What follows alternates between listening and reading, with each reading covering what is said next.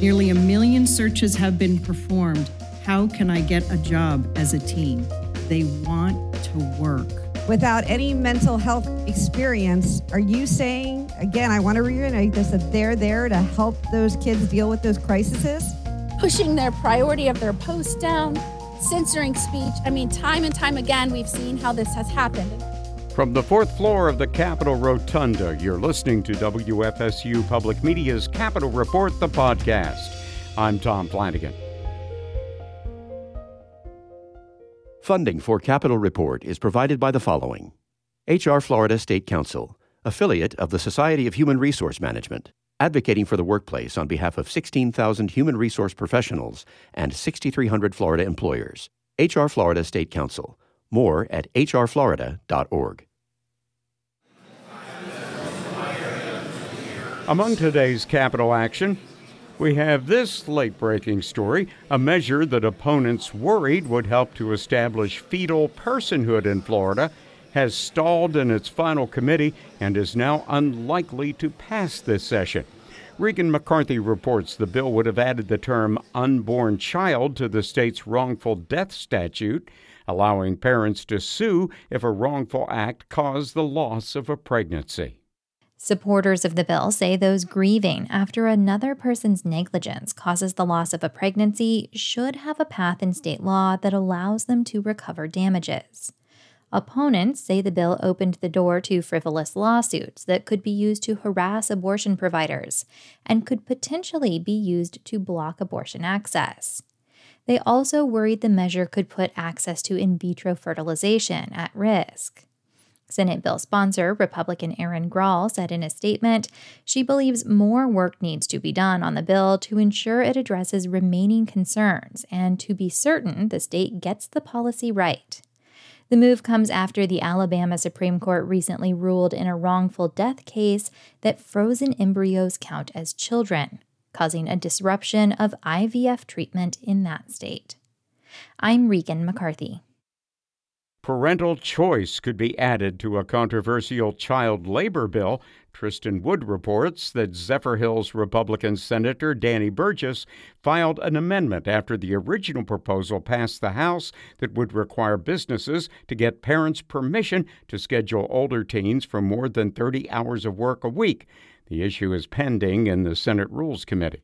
The version of the bill that passed the House earlier this month would have allowed 16 and 17-year-olds to work full-time, regardless of their parents' wishes. During the bill's House committee stops, St. Pete Beach Republican Representative Linda Cheney was adamant about keeping 30-hour cap removal in her bill.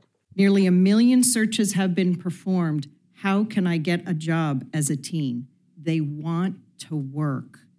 But these restrictions discourage employers from hiring them. Cheney's version received fierce opposition throughout the process. Florida Rising lobbyist Jackson Oberlink has criticized the legislation as part of a larger nationwide push from corporate interests. Similar bills have been pushed in multiple states, with Iowa and Arkansas passing them in 2023. This trend is a part of a coordinated effort supported by industry organizations and funded by billionaires, aiming to systematically weaken federal labor standards applicable nationwide. The bill still needs to be approved by the Senate and survive DeSantis' veto pen to become law. I'm Tristan Wood. When a British band called The Who were just getting started, one of their first hits was a little ditty called The Kids Are All Right. But in Florida right now, it seems the kids may not be all right at all. It's an issue that's dominated conversations in the Florida legislature this year as lawmakers seek a myriad of ways to address growing mental health concerns around children. One idea they've had is to allow chaplains, people of religious faith, to come into schools to provide mentorship and counseling.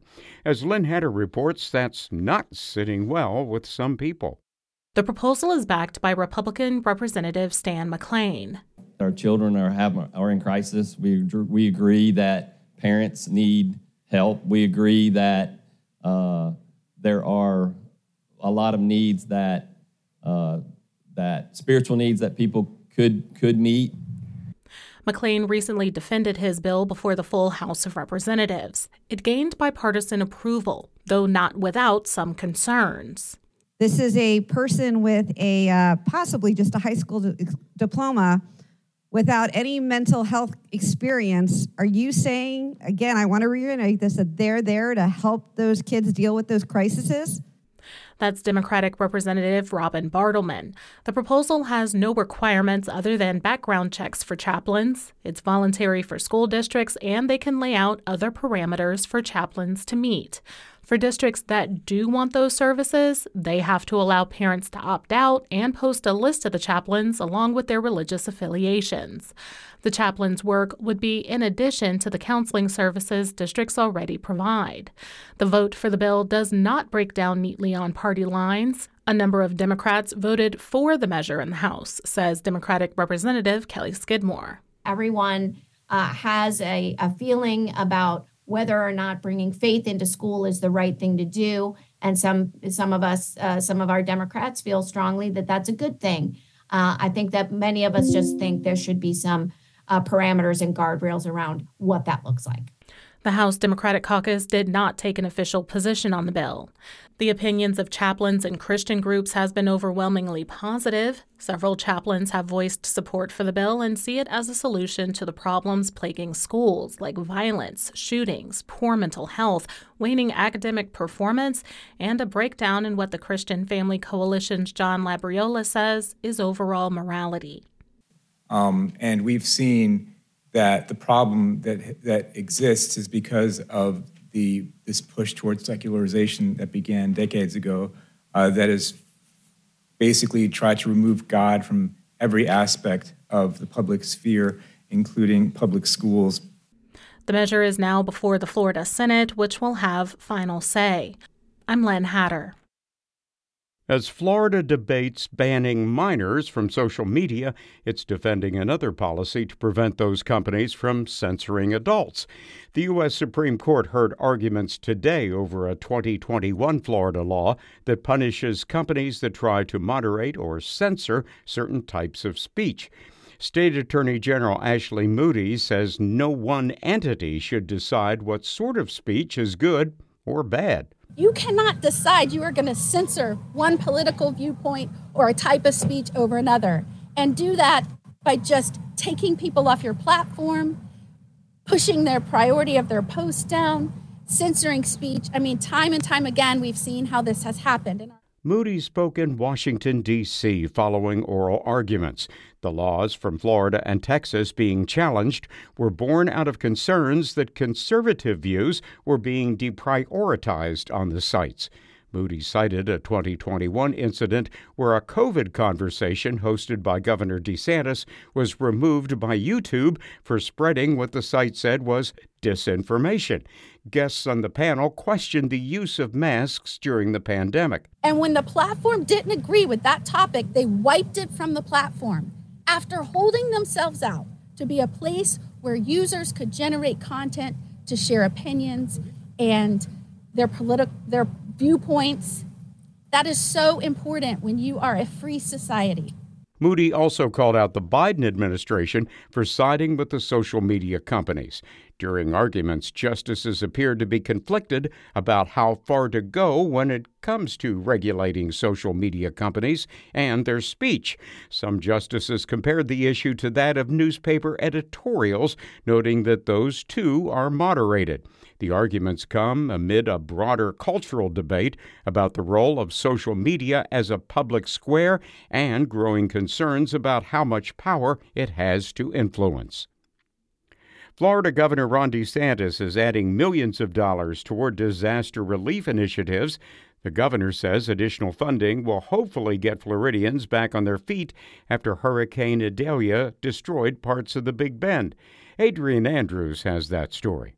6 months have gone by since Hurricane Idalia wrought havoc along Florida's Big Bend. The storm made its landfall with winds reaching 120 miles per hour, ripping through homes and businesses. To assist in recovery efforts, DeSantis plans to send $6 million to the communities impacted. These awards do a variety of things, particularly with respect to infrastructure. 9 rural counties will be splitting $5.3 million to improve water and sewer services. Levy County Commission Chairwoman Desiree Mills says part of that money will be used to restore damaged water pumps in Cedar Keys fish farms. Part of the livelihood here is aquaculture farming.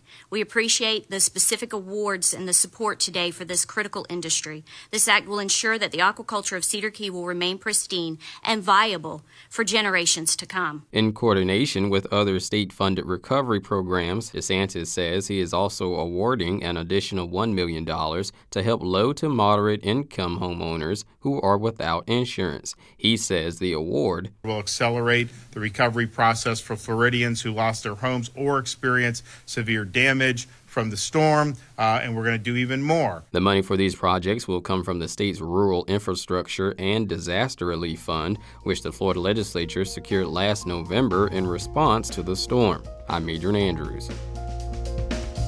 Our regular Capitol Report correspondents are Adrian Andrews, Gina Jordan, Lynn Hatter, Regan McCarthy, Margie Menzel, and Tristan Wood. Shows are available Monday through Thursday by 6:30 p.m. Eastern Time, wherever you get your podcasts. On many of these Florida public radio stations, you can tune in each Friday to catch the latest on all things happening at the Capitol. That show's also available in podcast form. Technical assistance comes from Taylor Cox. I'm Tom Flanagan. This is Capitol Report, the podcast from WFSU Public Media.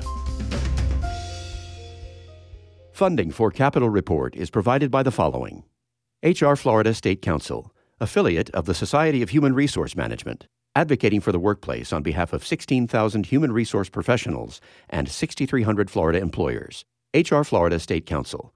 More at hrflorida.org. Capitol Report is a production of WFSU Public Media in Tallahassee.